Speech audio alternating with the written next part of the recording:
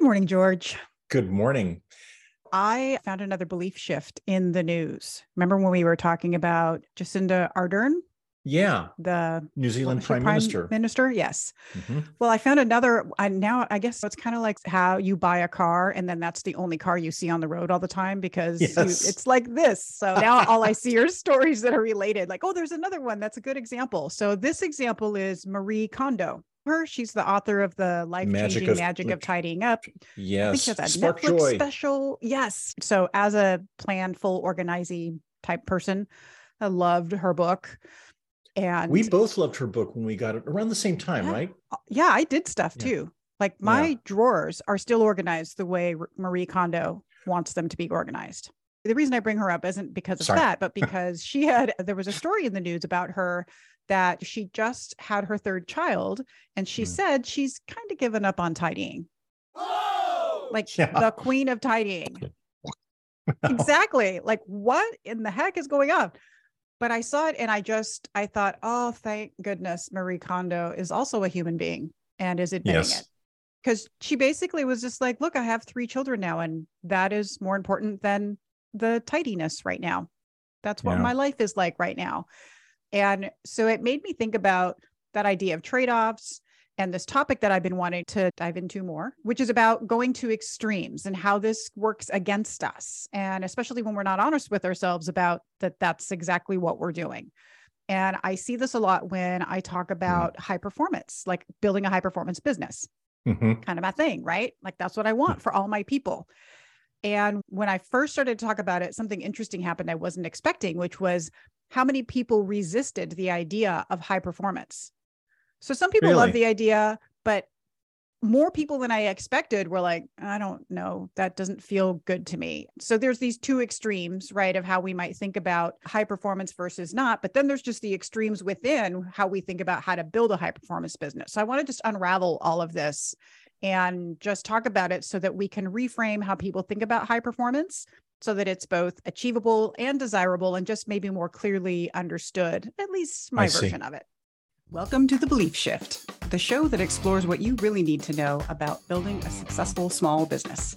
I'm your host, Camille Rapaz, small business coach and consultant who spent too much of her career working in corporate business performance. And I'm George Drapeau, your co-host and her brother. I'm a leader in the tech world, bringing my corporate perspective, but mostly my curiosity. Together, we're exploring beliefs about success and how to achieve it, but mostly we're bringing practical solutions so you and your business can thrive. You've already answered my first question out of the gate. It's like, why did this come to you and why are we talking about this? I have something that I want to mention. I want to throw in here from just this week at our own sales kickoff conference and get your thoughts about it. But first, may I ask you a question about Marie Kondo and the story? Because I haven't fully read all the news about it. Yes. I don't know. I mean, I haven't read it in detail, but yes, I will answer if I can. What do you want to know? So, I mean, I would characterize it, if you look at a spectrum of like neat and organized to completely chaotic, she's way over on the spectrum of neat and organized. She's extreme about it. And she's saying, okay, 3 kids, I'm not going to do that. Did she completely pivot? If she's going to say her house is messy, who knows what that means from Marie Kondo's standpoint, right? So we might still walk into her house and be like, this looks amazing. What are you talking about? But I know people like that my version of messy is their version of tidy. So who knows? What she was acknowledging was the amount of energy it took to maintain the level of tidiness that she was working towards. That energy needed to go somewhere else now. That's basically was the crux of the story. What was also interesting about it is that almost every headline I saw was sort of celebrating that she was saying. The headlines weren't necessarily saying, oh, it turns out she is a fraud. Nobody can maintain that. Most of them, there are definitely articles that will say that because of course. But most of the articles were saying like, good for her to make this decision for herself. It was really more about she's just made a choice at this stage of her life to make this not the priority right now, which for somebody whose entire brand is built around that is a pretty big deal. Yeah. Okay, cool. Interesting contrast to some of the articles about Jacinda Ardern, which is how we started that conversation when the BBC started, like, she's failed. Really? Yeah. No. Yeah. Cool. Which also, I think there's a level of Marie Kondo is just like, she's not a politician. Like there's really no big stakes in taking her down, like there is a politician in the news. Good so point. it's a little bit of different, but I was surprised to not see more negative takes on that than I did. What it really was making me focus on, though, was just the idea of extremes and how we think about that. And even with that concept, I know people who don't like the idea of this Marie Kondo way of tidying up because they're like, if I was to do all of that, it's unsustainable for me and da, da, da, da. Well, if you literally do everything she lays out, it probably is unsustainable for you because your whole brand isn't like hers to show you all the many ways you can be organized. But you could do 2 of them and it could be really helpful, which was my experience. I can do a few of them and it's really helpful. That's the idea I want to get to, is when we think about high performance, we think about, I have to do all of the things and I have to do them all the time. And we forget that we're humans and that's just not possible. So what does it mean to think about high performance differently, to not think about it as these extremes, but as what's my balance and how do I swing in and out of these extremes in the right way as I build a high performance business? That's what I really want to talk about. So this immediately brought to mind something I heard. We had our annual North American sales kickoff this week. And in one of the keynotes, the keynote speaker was talking about performance and execution and how we need to get better this year and stop being undisciplined as a sales force. And he was using the example of the Navy SEALs. And it's a great example. It's a very interesting story to tell about how they winnowed down from how many people applied as less than 1/10% of the people actually get there. He had a different point. He was talking about leadership, but he also talked about execution. And they are obviously an extreme high performance, and they spend a lot of time, most of their time training, so they put basic skills into muscle memory. Awesome, all great, but it's totally an extreme. If you're using that as your example of how I want to perform, you're not going to get there because that's not a useful focus if that's your actual goals. Like, I want to be as efficient and effective as Navy SEALs. Well, even within the Navy, weeding out 99.9% of the people, that's not useful. I think a lot of people think about high performance, they look for examples like that, and nobody makes the connection that I think you're making here. Like, you don't have to be that extreme to be high performance. The other thought it brings to mind is something we've talked about before, this quote from the movie Shooter, where Mark Wahlberg plays a sniper. And the quote is, "Slow is smooth and smooth is fast," which to me really resonates more. Like, it's got a more chill vibe. You're going to get high performance, but you don't need to be all extreme crazy about it. Slow is smooth and smooth is fast. So those are both really good examples of where I think we can get high performance wrong, because context matters. So when you're taking that Navy SEAL versus a salesperson, like, these are not the same types of humans.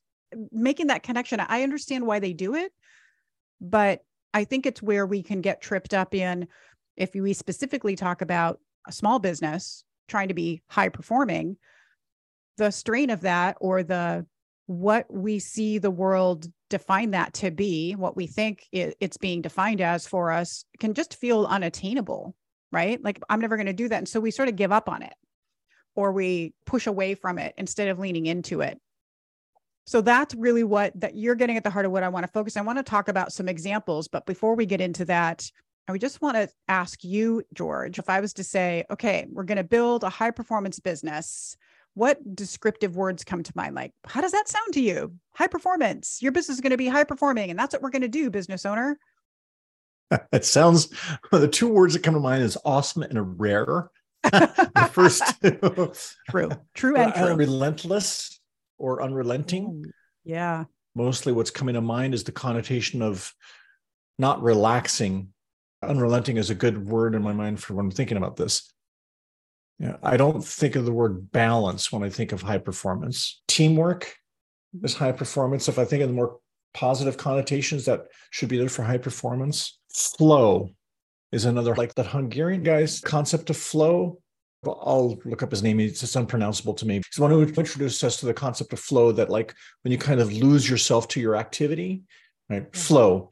High performance and flow, I think, are a great linkage that is not super stressful. Those are great. You took it even further than I was expecting. So thank you. Because there's all sorts of different ways that we can think about high performance. And one of them is, there are some just definitions for a business that make it high performing. right? Okay. So whether it's efficient or highly productive, or even just that it has good flow, like the business overall can also have flow. Yes. There are aspects to a business that make it high performing that we should all aspire to want to achieve. And yet there's also an aspect of high performance that's up to you, the business owner, to define. Because how far you want to take that is up to you. The harder definitions is where I think people tend to get, it feels relentless to them. And they're like, that's not why I'm doing this. I do not, that's not who I am. I'm not in this to have this just relentless feeling of wanting to drive my business. But there are other people who are maybe more towards the workaholic side, who they actually, that's really exhilarating for them, right? Yeah, it's adrenaline junkie people. Yeah, exactly. They're just pushing themselves to these extreme levels to be a high performer, but it's all in response to this sort of high performance concept and how we think about it. And I don't know, I always think it's interesting to think about why people, not that we should get all psychological here when we aren't experts on that, but I'm curious if you have thoughts about why people go to one side of the fence or the other on this. Like, why do some people love this idea of high performance and other people really cringe at it? Man, that's an awesome question. I think about a lot of things about how people behave. I've never thought about that one. Let me think. I can see why adrenaline junkies lean on it, because high performance kind of connotes excellence. There's all kinds of rewards that come to that. If you can get there, you could think about, I could do more with my day. If I'm high performing, I can get more done. I can achieve more. I can make more money. I can be all this, like, right? That I can see the positive connotations attached to high performance.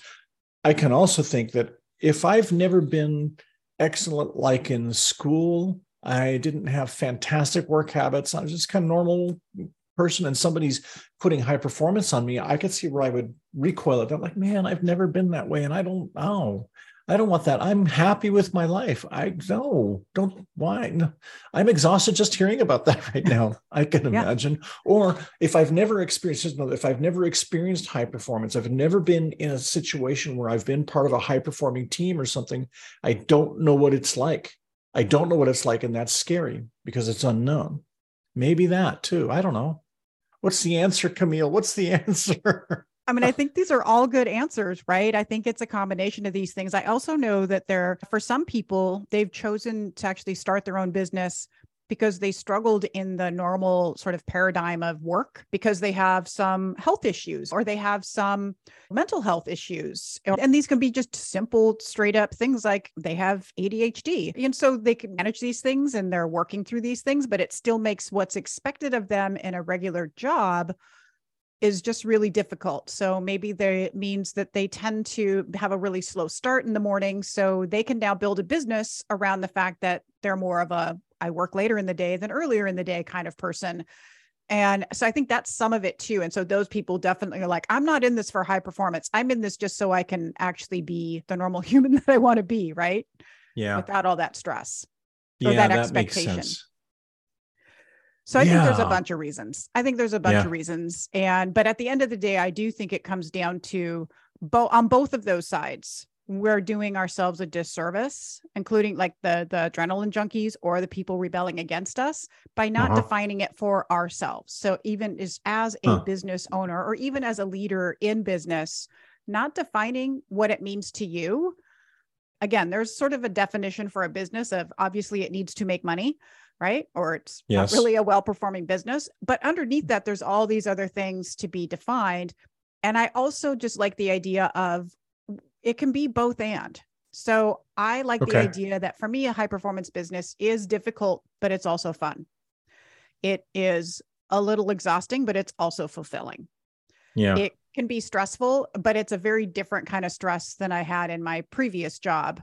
And it's exciting. There's positive stress, right? Where I'm like, I'm a little stressed out, but I'm also, I'm high energy about it. I'm excited about it. Right. Yeah. So I think the negatives and the positives can come together to create that sort of a tension you actually need in order to be able to perform and do the things that you need to do.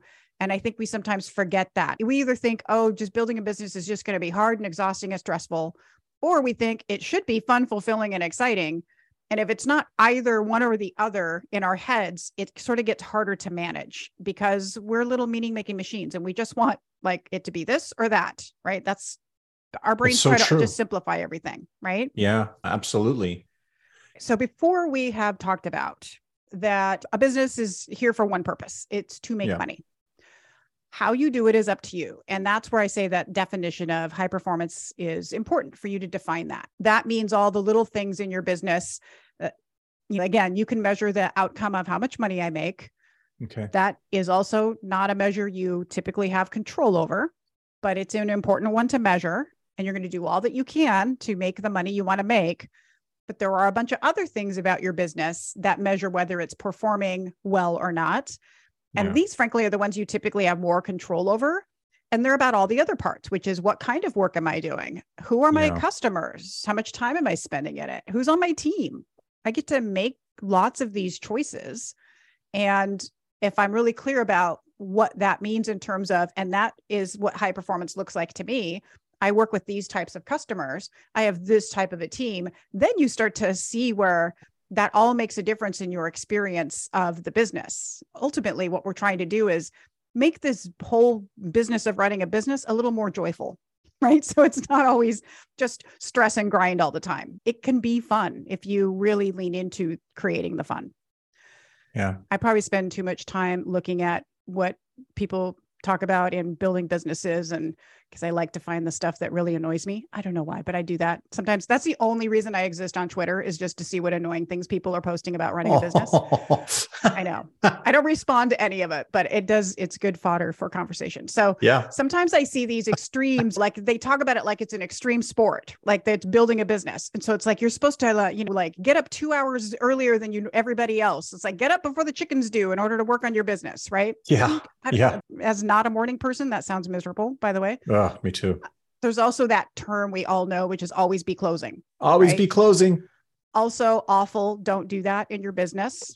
It's not a good idea. Build relationships. Don't just always be closing. Some people say you should do this all on your own. Like you should just bootstrap up and build this business on your own and don't get any help. Don't get any fun. Don't borrow any money. Don't go into debt. Right.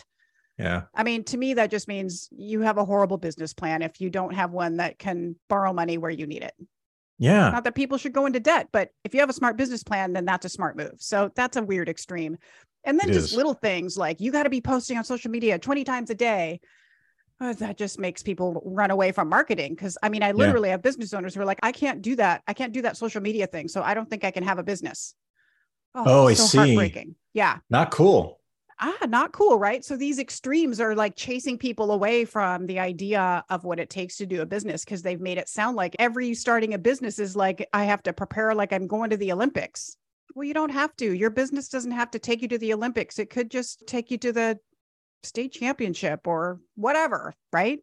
What this reminds me of just now, another real life business example, and maybe we can talk about this for like 10 episodes. Elon Musk taking over Twitter. He talks to before he fires 2/3 of the company, or after he does, he tells the remaining people, if you're going to be on board, we're going to go extremely hardcore for the next X number of months. I don't remember what it was, but like, we're going to go hardcore, be warned. This is how it's going to be if you're going to be on this team, which is another example of this, right? And certainly not the only way to go, not the only way to get high performance. Correct. There are people who follow him religiously because they so believe that that's the only way to do it. Like, oh, he's right. And that's what that company needed. It needed this level of discipline and drive and blah, blah, blah. No, that is not the only way to build a successful business. It is his way. And it has been working for him so far. And I guess he's okay dealing with the crazy that he creates around himself. But you have to choose how you want your business to run and not just follow these other people. He didn't do that all bootstrapping, by the way. Let's also be clear about that, because that's also a myth about Elon Musk, that he came from nothing. Exactly. Right? And also each of his businesses, well, at least SpaceX and Tesla, have come within days of bankruptcy. So very high wire act. Yeah. Is that really how you want your life? And he wasn't like the inventor of those things either, right? No. So that's not to say he didn't make smart moves, but I think he just gets more credit for stuff than people think he did that he didn't do. Yeah. But back to the point. Yeah. Sorry. We could spend all day talking about Elon. Sorry. Episodes 30 through 42. Oh Elon. my gosh. Kara Swisher already does that. So just go listen to her podcast. Yes. She's got him covered very well. Back to, though, that high performance business. Yes. People like him, I think, are doing all small businesses a disservice by setting that as a potential example of what you need to do to really create this like amazing killer business. And it's just not true. You just don't hear about all the other businesses doing it a better way because that's not news. But all these other businesses are doing it differently, right? Doing it better, in my opinion. I would not stay at Twitter if I was still there and he told me that. I'd be like, see ya. Yeah, me too. Wouldn't want to be ya. Yeah. So I thought maybe it would help if we talk through some of these examples that I see. Okay. These actually come from questions that people have asked me about, well, how do I know if this or that? Or examples where I can see them struggling with these extremes and they aren't understanding it. And so I thought maybe this conversation would help people to think, oh yeah, how is that showing up for me in my business? And how would this reframing help me elevate the performance of my business or even just myself? Example number one, I don't know how many of these we'll get through, but we'll go as far as we can go. Okay. And so example number one is on one side of the fence, there's the follow your passion group. Do what you're passionate about. And then on the flip side, it's just the follow the money. Yeah. So the passion part is do what you love and nothing else. And the money side is that's the only measure for success. That's all that matters doesn't matter how we got there. It just matters what that bottom line looks like. So what I want to say about this is being passionate about something does help you stay motivated. However, follow your passion is not great advice for building a business because not everything you're passionate about can be translated into a viable business. And just because you love it and you create something you think is awesome doesn't mean there's actually a market for it. And that matters. Yeah. So you have to fit that passionate thing into the context of what does the market for this look like? So you can discover and create a passion for something as well. And I really think that's a better approach to instead of follow your passion, it's like create and discover. And this made me think of, I was like, I wonder if you have this in your past, George, where you have realized you became passionate about something that you didn't really expect to happen. And it could be either in work or in life in general. Wow. Two thoughts that come to mind immediately are not exactly that, but I'll share one. Got computer science degrees. I've been in the software industry my whole career, and I'm very lucky that I love it. And I've always loved science and engineering since I was a kid. But when I was applying to colleges for undergrad, my main thing was to look for schools that had good programs in both computer science and music, because I did not know which of those two majors I wanted to pursue. We grew up doing music. We're good at it. I was competitive in a couple of different instruments and did it a lot. And I loved it. And I thought seriously about being a music major. But when it came down to it, I was pretty clear with myself that I loved both. Again, luckier than most. I didn't just love one. It wasn't a pure passion versus follow the money. But when it came down to it, I love computer science. I love music. One of these has a much greater chance of making money. And that's what tipped it for me. So I majored in computer science. I did music in college and grad school, but I kind of stopped for a while and focused on the computer science. I went that way. So I followed the money more than I followed my passion. But there was kind of this balance, right? And I tried to keep in my life some of both. So I didn't have to completely pivot to just money and no passion like I saw a lot of my friends do. That's the first thought that really came to mind. Yeah, that's a good example of you did have that benefit of both. And I think a lot of people feel like they don't have that, or maybe they haven't made that connection. But it is so important to understand whether your passion is also going to sustain you financially. Yeah. Right. If you're turning that into a business. It also made me think the other day, I meant to tell you that I had started playing the piano more again. Oh, and I was curious. I'm like, I wonder how often George practices or plays piano. How often do you play? Since Avi, not much at all. One of my New Year's resolutions was to start playing on a regular basis again this year. And we actually got the piano tuned. That was a gift from my wife to me to get the piano tuned so it sounds beautiful. I've played a little bit. I need to get my piano tuned. You wouldn't be able to tolerate it. It sounds awful. Oh, it's going to feel so good. It's kind of like getting a makeover or a car detailed. The same feeling right after. Yeah, it's going to feel great when you do that. I got to do it. It was interesting when I opened the piano up and got the music out. It had a smell that instantly took me back to a home on Lingbloom. Just like, oh, it's like I'm in my childhood again. It just, all of that. Yeah, it was really interesting. Did one of our old pet cats also climb out of the piano when you opened it up? No, thank God. That would have freaked me out. So listeners, Cookies. I have our old original piano from childhood in my house. Love having it, but then I'm like, I'm not really playing it. So anyhow, back to passion versus money. This advice of do what you love and the money will follow. That's a good example of, like, you maybe could have made money with you'd followed the passion of music, but you knew that was a much harder climb, right? It was much less guaranteed than following the computer science. And that whole idea, though, that if you just do what you love and the money will follow, that's not a strategy for building a high performance business. So ignore that advice, anybody who's hearing that out there. That's just really not how it works. But you can find things that you love about, and this is what I really encourage my business owners to do, is find stuff that you love about your business. Like, what do you care about? And because you do need that motivation, because this is hard. Building a business is hard. Make sure that there are ways that you are approaching this business that you actually enjoy. Otherwise, it's just going to be a long slog and it's going to be hard to do. But money is the core purpose of the business. It's just not the only measure for success. So make sure you're figuring out what else are my measures for success in this business that matter to me personally, and find that passion in the work while being smart about the money. And this is why I say it's a balance. It's not either follow your passion or follow the money. You got to merge these things in the middle. You got to work some passion or something that you love or are fulfilled by into the work. Because if it's only about the money, you're going to become miserable. And if it's only about the passion, you're probably not going to make enough money to sustain it. Yeah, probably not. Sometimes, yes. For the most part, no. Yes. I mean, some people do it. They get super lucky. It totally works out for them. But those are, some people win the lottery too. And those are the people who are out there saying, follow your passion and you can be successful like me. And it's like, no, that's horrible advice for most people. Like it just is, right? We've touched on a little bit of this whole backlash against meritocracy as being the only thing gets people where they are, and people completely ignore the major factor of luck and circumstance. So some of these people, they've worked hard and they had a bunch of luck. Maybe they didn't recognize it. They sure didn't acknowledge it. And that's not helpful to everybody.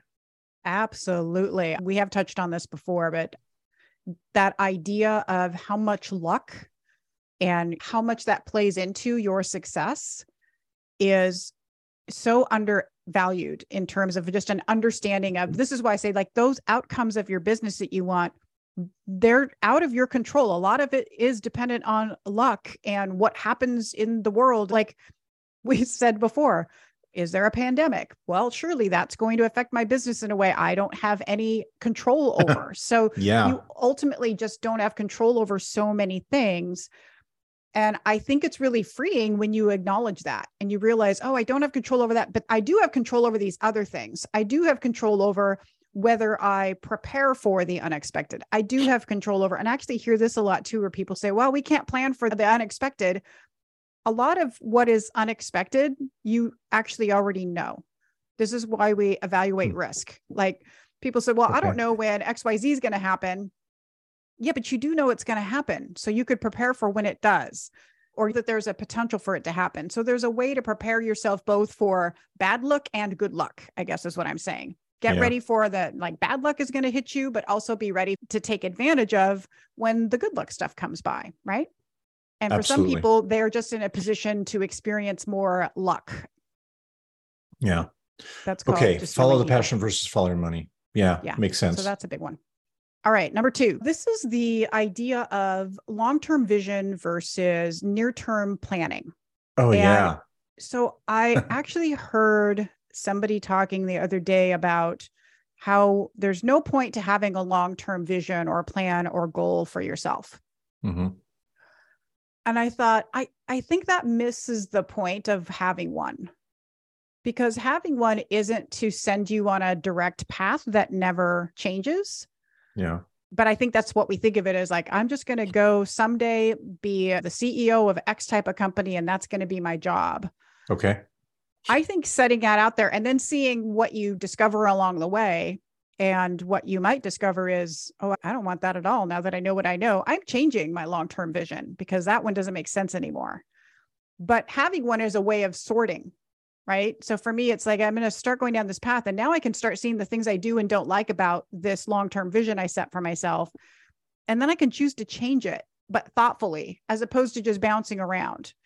And this is why it's important in a business, especially, is what is this long-term vision? So this long-term vision is like, what is my strategy? What's my long-term roadmap? What are these bigger goals that I want to achieve? And then there's the near-term plans, which is like, what are my immediate objectives, the actions and steps that I got to take right now? And the idea of moving between the big picture thinking into the near-term taking action, your ability to go back and forth, I think, is really the name of the game in business, period. Not just being a business owner, but I think as a leader, that is a huge strength. And not a lot of people are good at that because they're either really great at the big picture thinking, but they're not good at like, how do I make it happen? Or they're really good at like driving and taking action, but they easily lose sight of, or don't even really have a big picture, like, why was this so important? They don't have good clarity about that. And it made me wonder if you have any good examples, George, of anyone who is either good at one or the others. Like I always think about the typical leader who's a great visionary, but they're just not good at follow through. And it's one thing to be a visionary, not good at follow through and know it. And so you build a team around it. Yeah. But I also know leaders who are that, and they don't think they're not good at executing, but they aren't. Yeah. I have many, many examples. And you just illuminated something for me. Again, I hadn't thought about before, which is like you and I, when we were talking about this, setting up the podcast, talking about management and business examples that we see expressed in big enterprises and in small businesses. And here's another example where in big enterprises, when we do corporate personality sorters and training exercises and all that stuff, we talk a lot about which one of these are you, but we never talk about how to train people to have elements of both in your tool set. We get to the point where you acknowledge, oh, you're a visionary, you're an execution person, go find the other one. And never say you have to fill in any other gap. Now, that's different from saying you have to be perfectly balanced to both. But that's not what you're saying. But I can't think of a training I've ever seen in 8 million years of being in the industry where they say, look, we're going to identify which you are, and we're going to help you understand how to incorporate some of the other aspects. If you're visionary, how to be more tactical. If you're short-term, how to think more long-term. I've not seen that. They should follow you and take a workshop with you. Yeah. As you're saying that, I'm like, oh, I could do a whole workshop on that, because where this first came up for me was when I was doing the lean performance improvement work. And we were talking about how do you develop good lean leaders is what we called them. Leaders who were able to demonstrate all the leader behaviors and coach their teams on how to be a continuous improvement type of organization. Okay. And so that involves a shift for many leaders in terms of how they approach their teams. But one of the shifts that it would require for many of them, and this was something that I was sort of surprised to discover, which is how many leaders aren't systems thinkers. So we think about the business as a system, right? So if I change one thing here, it's going to affect other things elsewhere. And a lot of leaders weren't thinking that big. They were just thinking about their piece. And so in lean performance improvement, we talk about the value stream, which is all of the steps that happen from beginning to like end, which is at the point of the customer. And all the things that have to happen along the way, which means this process is going through more than one department in an organization. Now, for a small business owner, you're not thinking about departments, but you are thinking about there are many aspects of your business, from when you onboard that client, you provide those services, then you're invoicing them and you're getting paid by them in some way, you're delivering the service, you're following up after the fact. There's all of these pieces that you have to put together. There's this whole stream of value that you're bringing to your customer. That is a systems thinking approach, as opposed to my job is just to deliver the thing, and I don't worry about any of the other parts of this process. Well, your customer doesn't experience things that way. They experience the entire system as what you provided for them, which is why if there are billing issues, this is where companies will get a bad rap and people won't want to work with them. Even if their product is amazing, if there's billing issues, we're immediately like, oh, they're a pain in the butt. I don't want to work with them, because that part of the system didn't work. So you have to pay attention to all of it. So thinking about this from a systems perspective is so important. And I recognized how many leaders really struggle to do that because they've never been taught. And it was like, once they could see it, they couldn't unsee it, which was the great thing is once you could see your business or your role in the company as part of this bigger system, it creates these connections and collaborations that you didn't have before. And it really is the way you level up the performance of a company is by making all those connections. So as a small business owner, you're doing the same thing by, I have a big picture vision of what I want my business to be. And then I can pay attention to all the small moving parts within that system to bring that vision about, right? To realize that vision. And this is the struggle too with whenever I'm trying to do strategic planning, I often have a room that's mostly people who got into that position because they were really good operators, but they're not good strategic thinkers. Yeah. Or nobody's ever really asked them what they thought strategically. So they can go there, but you haven't asked the right questions, right? Wow. Yeah. I don't think that people have to become equally good at both of those things. Most people tend to be good at one or the other. Yeah. But recognizing which one you're good at and then trying to fill in those gaps, I think is the more important part of this. And again, it gets back to sometimes I really have to think big picture. And then other times I have to get down into the weeds. Yeah. What I need to do is find a balance of doing both of those things. I agree. I can think of people at work who are very good at near term, exceptional. And if I manage them and work with them, I will have to pull them back and say, okay, time to step back. You're fast twitch executing, but you're going off in a direction that's not right anymore. Can I help you remember context? And can I help you think about that? There are a few people, a very small number of people I know who I think are fantastic, who are able to go back and forth between both long-term and in the moment detail. And I love working with those people, but they are rare.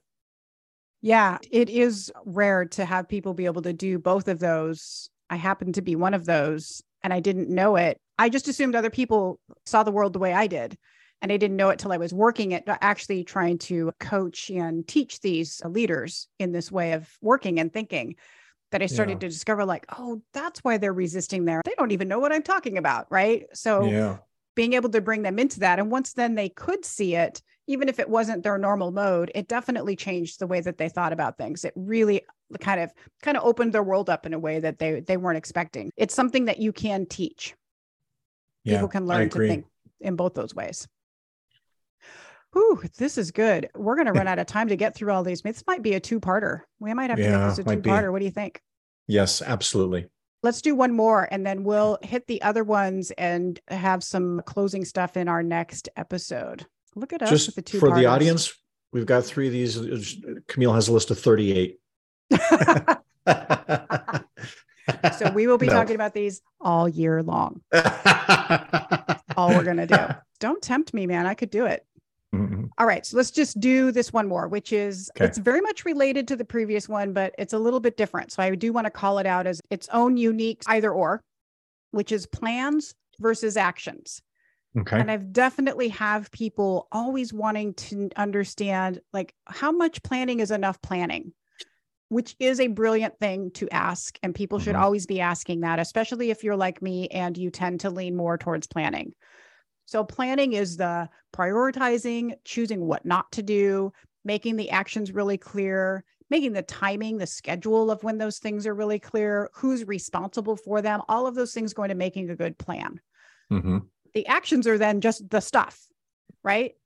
I'm going to actually go execute and I'm going to start checking stuff off the list. I'm making progress on the plan. It's also the way that you test that plan and learn how to improve that plan. Okay. So the plan helps us establish the priorities and ensures that our energy isn't going into the wrong tasks. Make sure we're working on the right things, but too much planning is a way to hide from taking the risk of doing the actual work.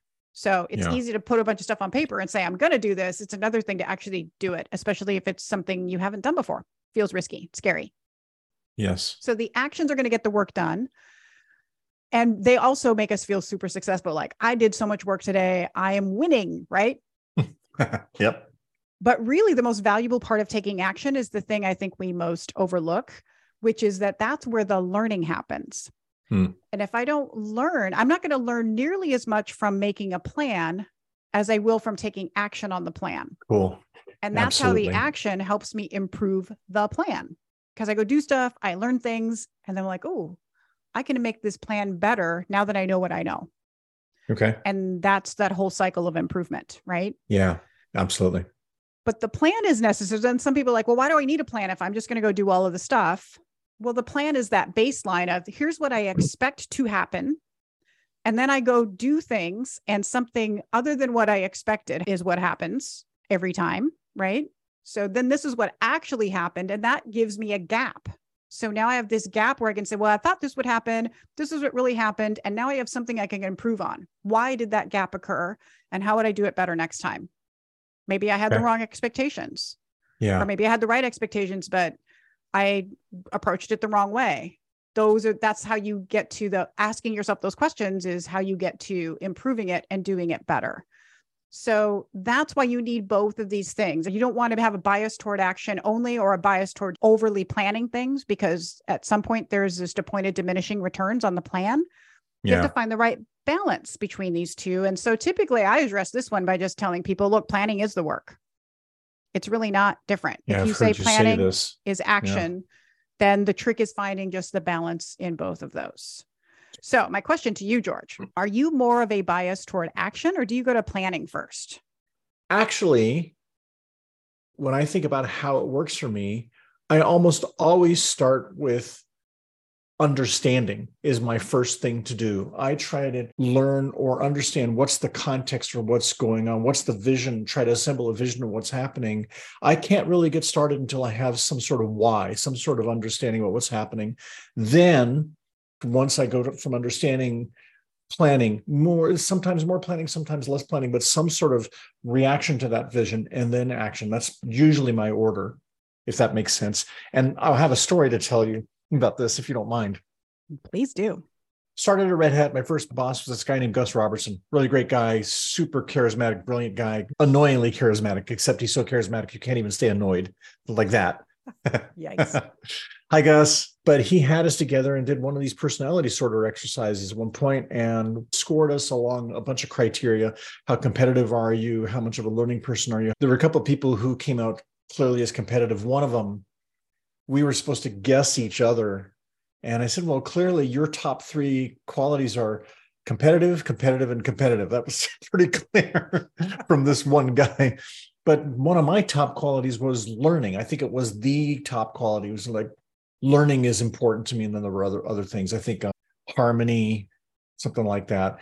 And Gus, who was more of a competitive guy and strategic, it said, look, you're my chief technologist here, but like, what good does that do me if all you do is learn things? And I thought, okay, Mr. Competitive Guy, that's a great question. I don't really talk about being competitive, but I also rarely lose. It's not worth competing. Just beat everybody. But I said, look, Gus, the whole reason I learn is because if it works for me, if I learn enough, then I know what to do, and I'm going to give you better outcomes. I'm always learning with a purpose. I mean, well, that's actually not true. I learn just because I enjoy learning. But when I'm clear-minded, my learning generally turns into good plans for everybody and guidance and getting us toward the right actions to take. So yeah, you want your chief technologist to be the big R learner, as long as you're asking him, so, okay, now what do I do with that? I do enjoy making the learning practical. What about you? How would you describe yourself? Well, before I answer that, I want to comment on something that you said, because it made me think, oh, so many people think of learning as I'm just reading or sitting in a classroom, taking a class, or it's passive. And I think that's one aspect of learning, but true learning doesn't happen until you're doing a thing, right? Yeah. So I can read all day long, again, back to I can read all day long about how to play the piano, but I'm not ever going to really learn anything about it unless I do it.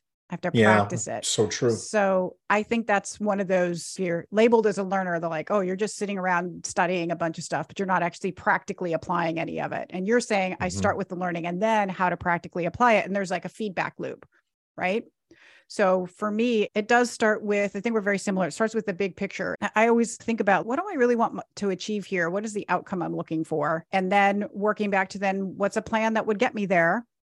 And I think of the plan though, as like, it's a hypothesis. I think it's going to get me there. I don't really know for sure, but it is my best guess. Okay. And so I have something to follow now. Awesome. And then I'm like, Plans now I can hypothesis. take actions. Yeah. It ultimately is, right? Of course it's never... it is. Just, but never heard that. That's an episode title right there. Planning is a hypothesis. There you go. Which needs to be tested. And then all the actions are all the little experiments you're running. Yeah. I'm testing it. Cool. I'm testing the hypothesis over and over and over again. And then I got to adjust that plan if I'm like, oh, that's not really working out. So that's typically how I think about it, which is why I think I like planning so much. Is I don't feel the pressure of it has to turn out this way. I kind of go like, oh, that'd be really cool if that happened that way. Let's find out.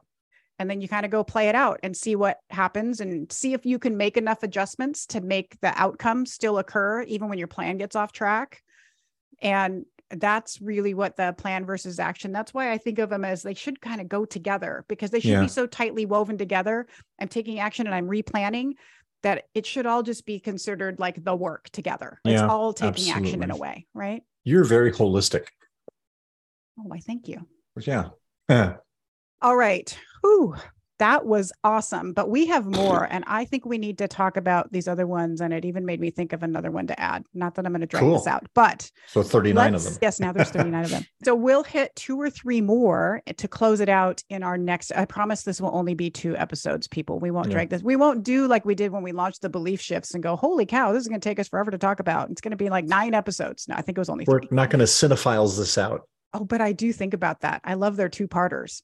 They're great. Someday we'll be just like them. So that is it for this episode. We will pick this up in the next episode, continue talking about 2 extremes that really have to come together when you find the balance of them and how that leads to high performance business. And then we'll talk a little bit about what are you going to do with it, people? That's awesome. Because we always like to end with what are you going to do with it? Can't wait. Can't wait. All right. Thank you once again, George, for a fabulous episode. And if anybody has any thoughts for us, any extremes that you're thinking about that maybe you're disagreeing, maybe you're like, no, I really think this extreme counts and not that. And bring it. Yes, bring it. We would like the challenge. So you can leave us a voice message. If you go to thebeliefshift.com, there's a little button that says voicemail. You can leave us a little voice message. Please do that. Or you can reach us on Instagram as well at The Belief Shift. You can drop us a comment or a message. Do whatever you want to do. The DMs are open over there. Just give us input. Just give us input, because we really want to hear what you're thinking about all the stuff that we are talking about, because it will help inform future episodes that you will like even more, which is the only reason we exist, is for you to just like us more. That's all we're here for. We just want to be liked. Okay, Camille, at least as much as our mother does. Yeah. All right. Thanks very much. And we'll see you next week. See you, everybody.